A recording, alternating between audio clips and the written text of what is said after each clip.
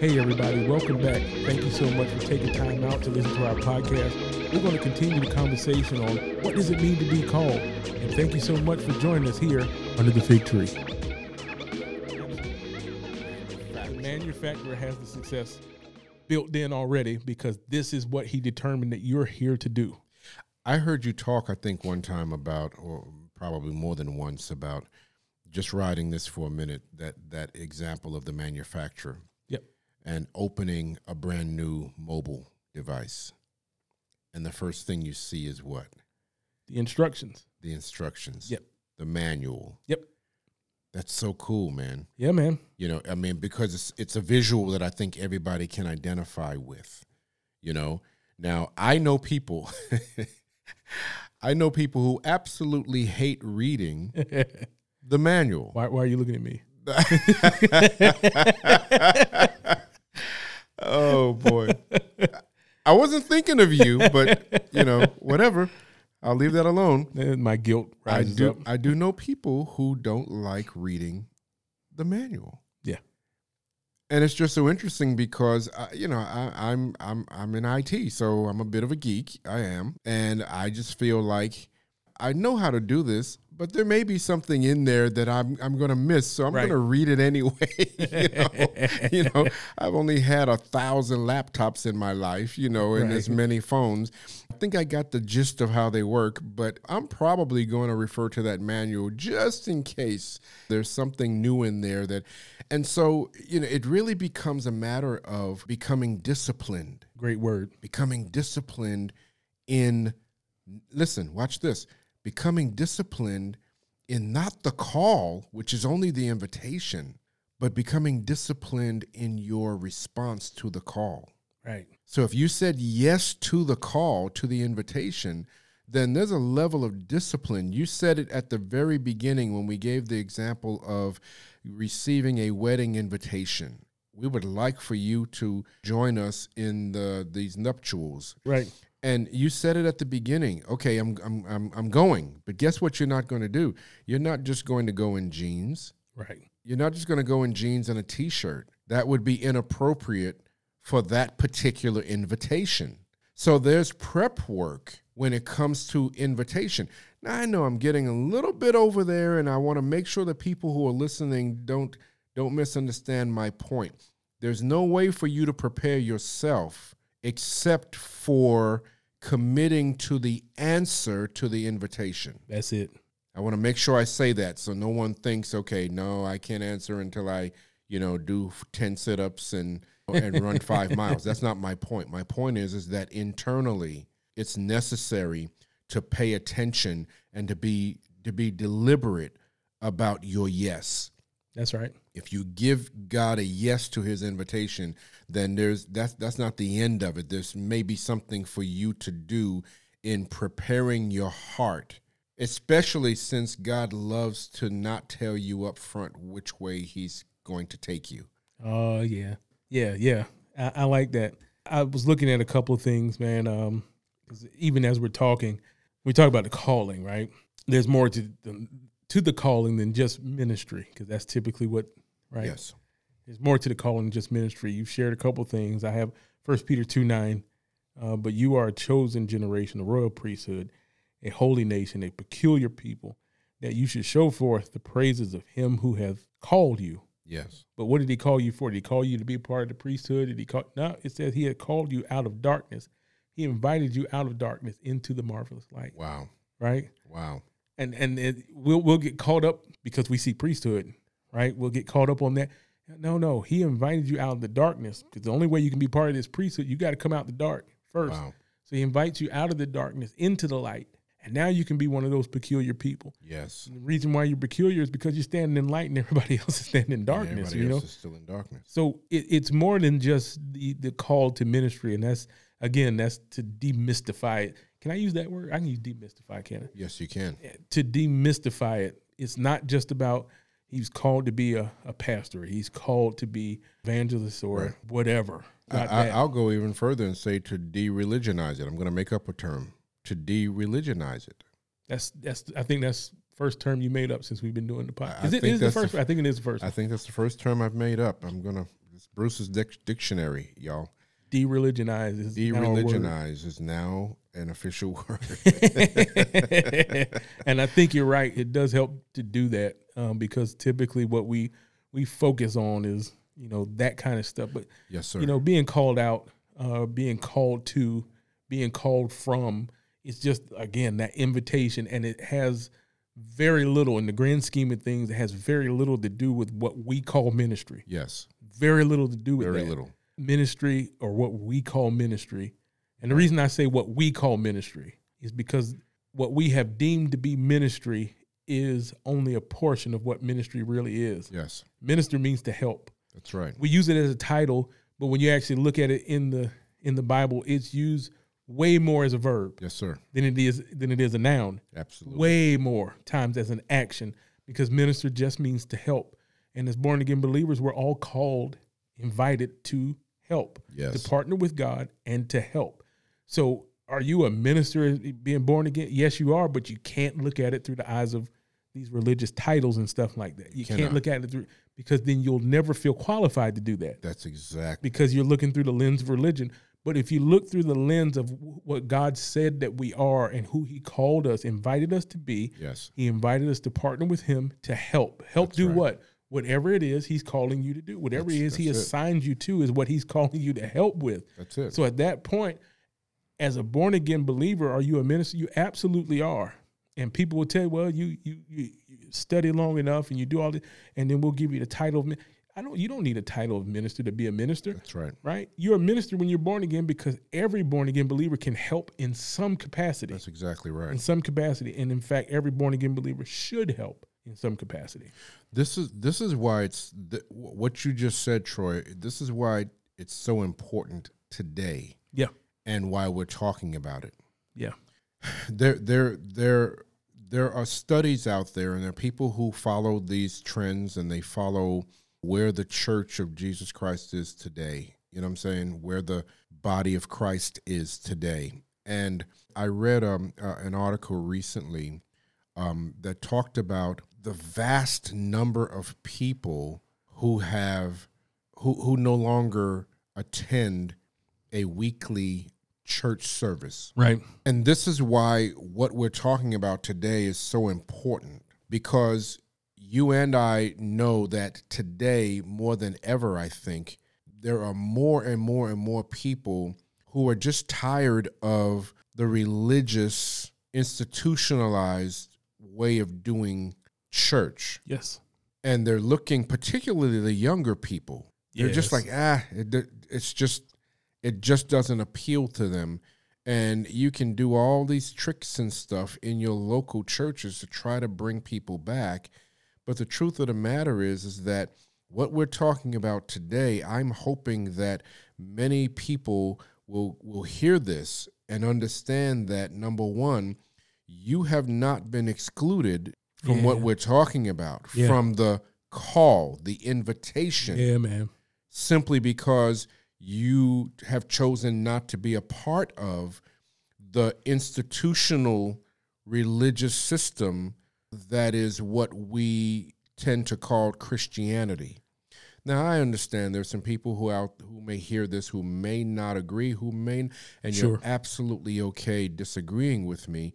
This is just two guys' take on what we understand about our walk with the Lord individually and collectively, and what we understand at this point in our life about the scriptures. So it's okay.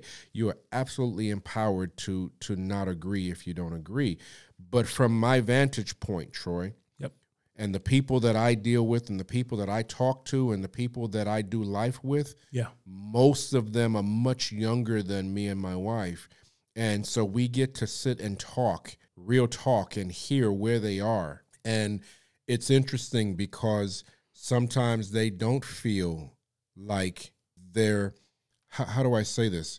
I spoke with a group of people, and the Lord told me to tell them, hey, you are not second-class citizens because you do house church.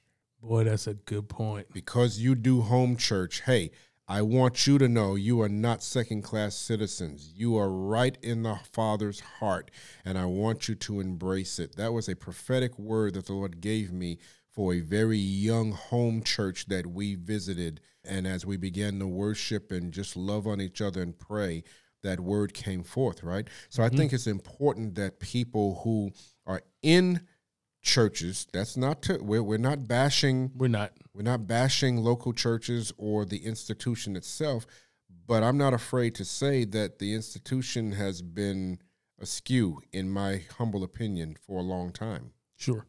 And there's truths like this that need to be brought out so that people beyond what we call fivefold ministry gifts or fivefold ministry offices, that people beyond those five, apostles, prophets, evangelists, pastors, and teachers, understand that the call is nothing more than an invitation, and that invitation was given to more than just those that Jesus specifically wanted to be leaders in those particular gifts to help everybody else come. At the end of the day, what is it about?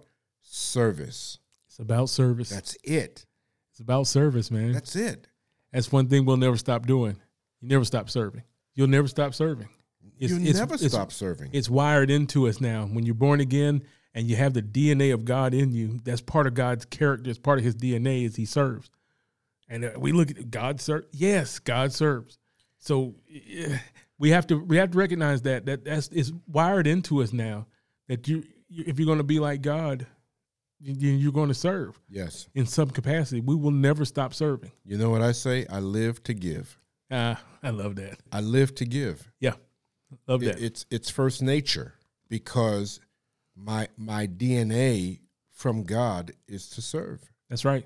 And that may mean, because service is many times a thankless job, but you do it anyway. Yeah. When it's part of your DNA. Yeah. You do it anyway. It can be thankless, but it's never not rewarding. But it's never not rewarding. It's never not rewarding. Love you that, know, man. When you do things for God, with God, the way God wants you to, it's never not rewarding. Exactly right. So that's a good thing. I want to switch gears real quick. Okay. Because we have the calling, right? Yes. We have the invitation. Yes. Right? But now who invited you? Ooh. So that's the other part of the equation. Yes. Who invited you? Yeah. And I think that's the way we switched it around at the beginning. Mm-hmm. Who invited you? Yes. So I got something I want to read real quick. Please. That cool?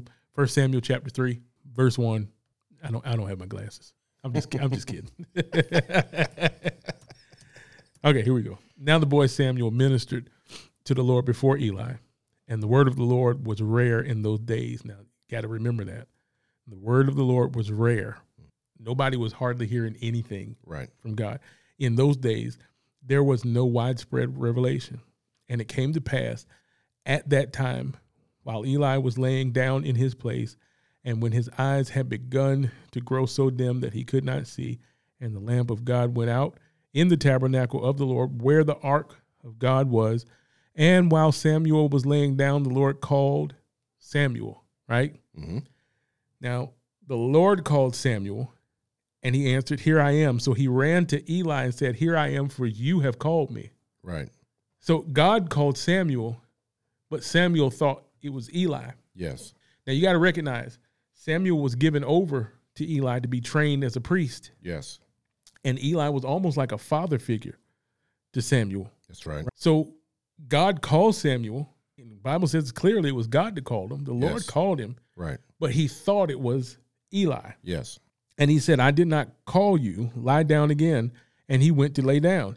And the Lord yet again called Samuel. So Samuel arose and went to Eli and said, "Here I am, for you have called me." There it is again. Yes. Right? "For you have called me." He answered, "I did not call my son. Lie down again." Now Samuel did not know the Lord, nor was the word of the Lord yet revealed to him. Mm-hmm. Right? And the Lord called Samuel again the third time.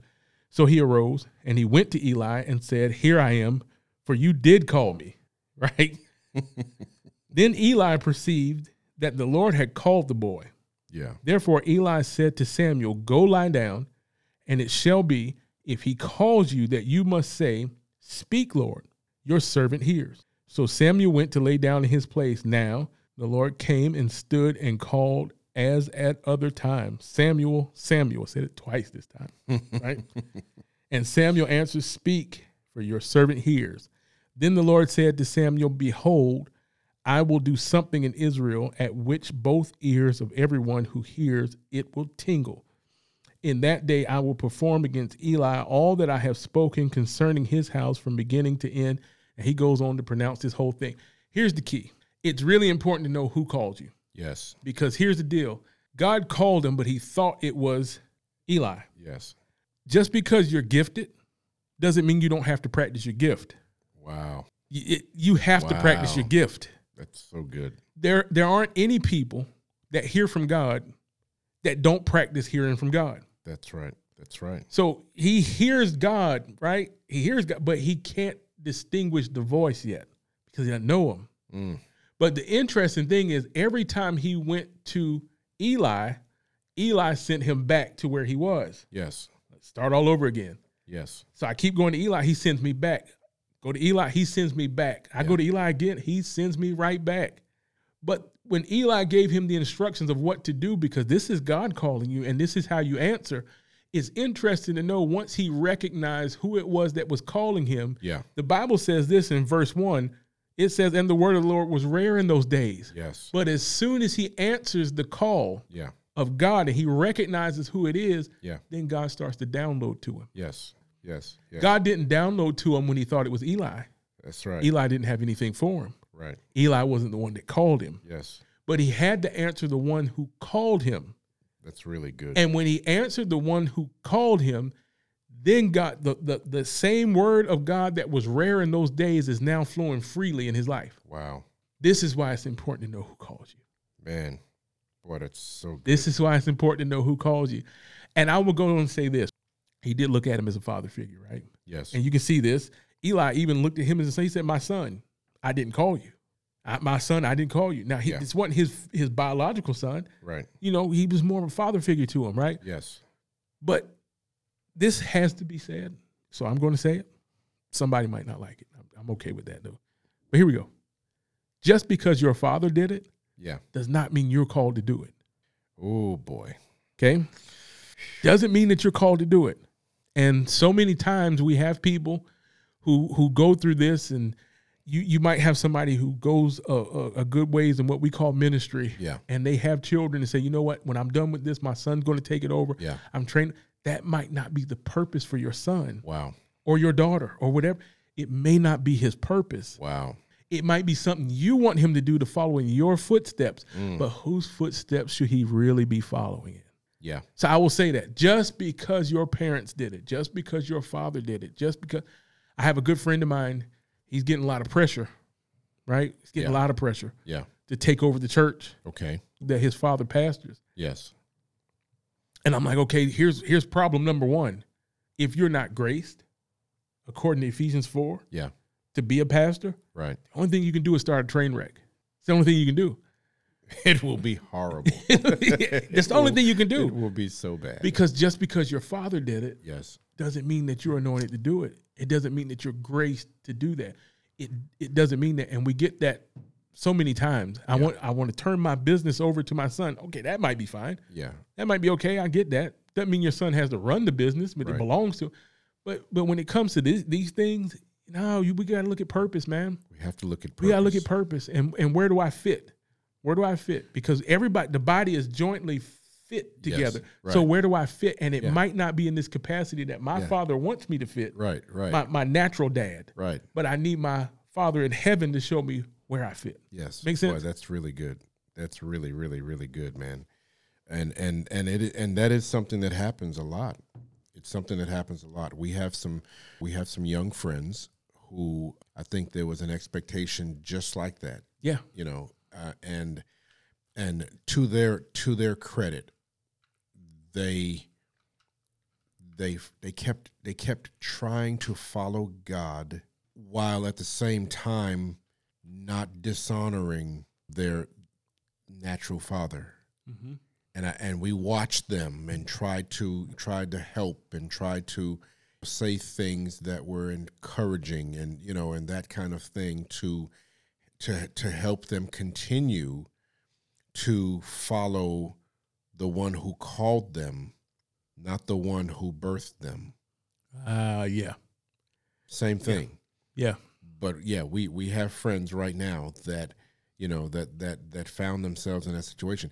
And it's so interesting because they are producing on a level in the kingdom of God that is just bonkers. It's just out of this world. Yeah. Once they made that decision and walked away, and it was hard, there were hurt feelings. Yeah. There was some people were more hurt because this young man and his father, the senior pastor, and the young man, their relationship is tighter than it's ever been. Yeah. But there were people in the church, Troy, that stopped talking to them. They were more hurt because they chose to actually follow Father God, and Father God apparently had another thing for them to do in another area of the body, as you so eloquently, described just now. Yeah. And it was really something to see, and we're still watching it. They did it in such a way that they were able to continue to honor, I love you, Dad, but I got to do what God's called me to do. Yeah. And so the relationship stayed intact, but they're in a totally different area of the body doing a totally different thing, and God is blessing it. He is showing them, this is what I've called you to. This is your purpose in the earth, and it's extraordinary to witness that, Yeah, and I love stories like that.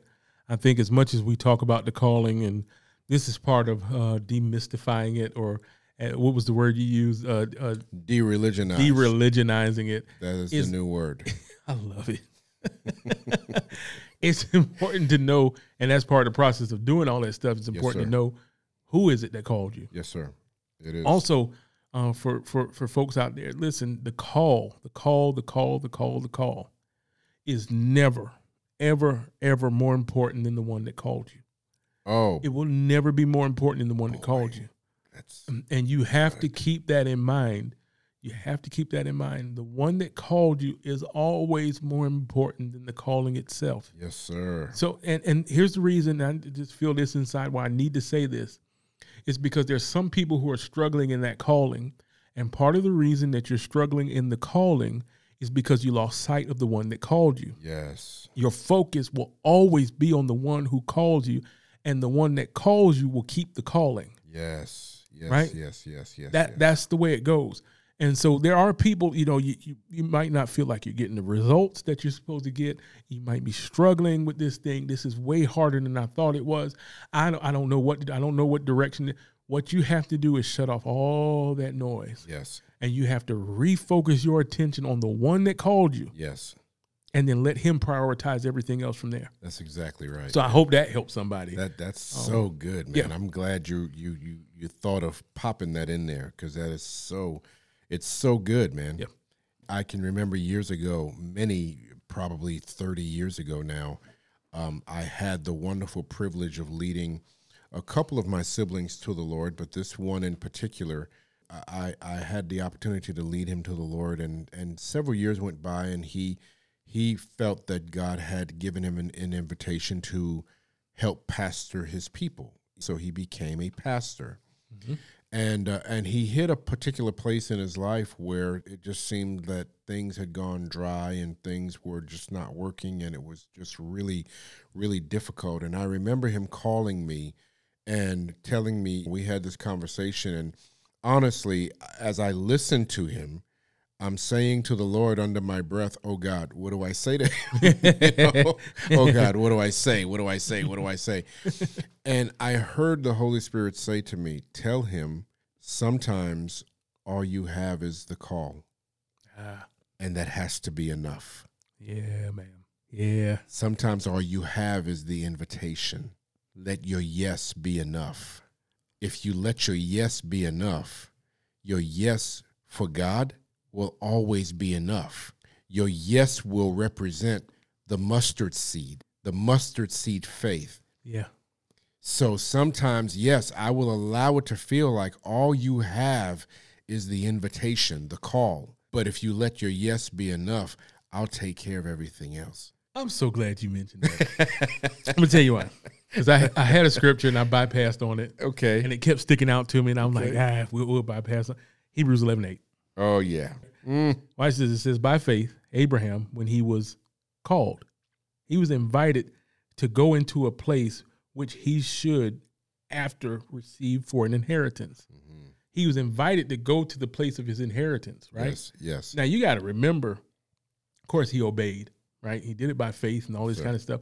But what did he have? He had an invitation. God said, just start walking this way. Get away from your kinfolks and go to a land that I'm going to show you. Yes. I'm not even going to tell you where the land is, but I'll tell you when you get there. Yes. And so he obeys, kind of, because he took Lot with him, but that's a different story.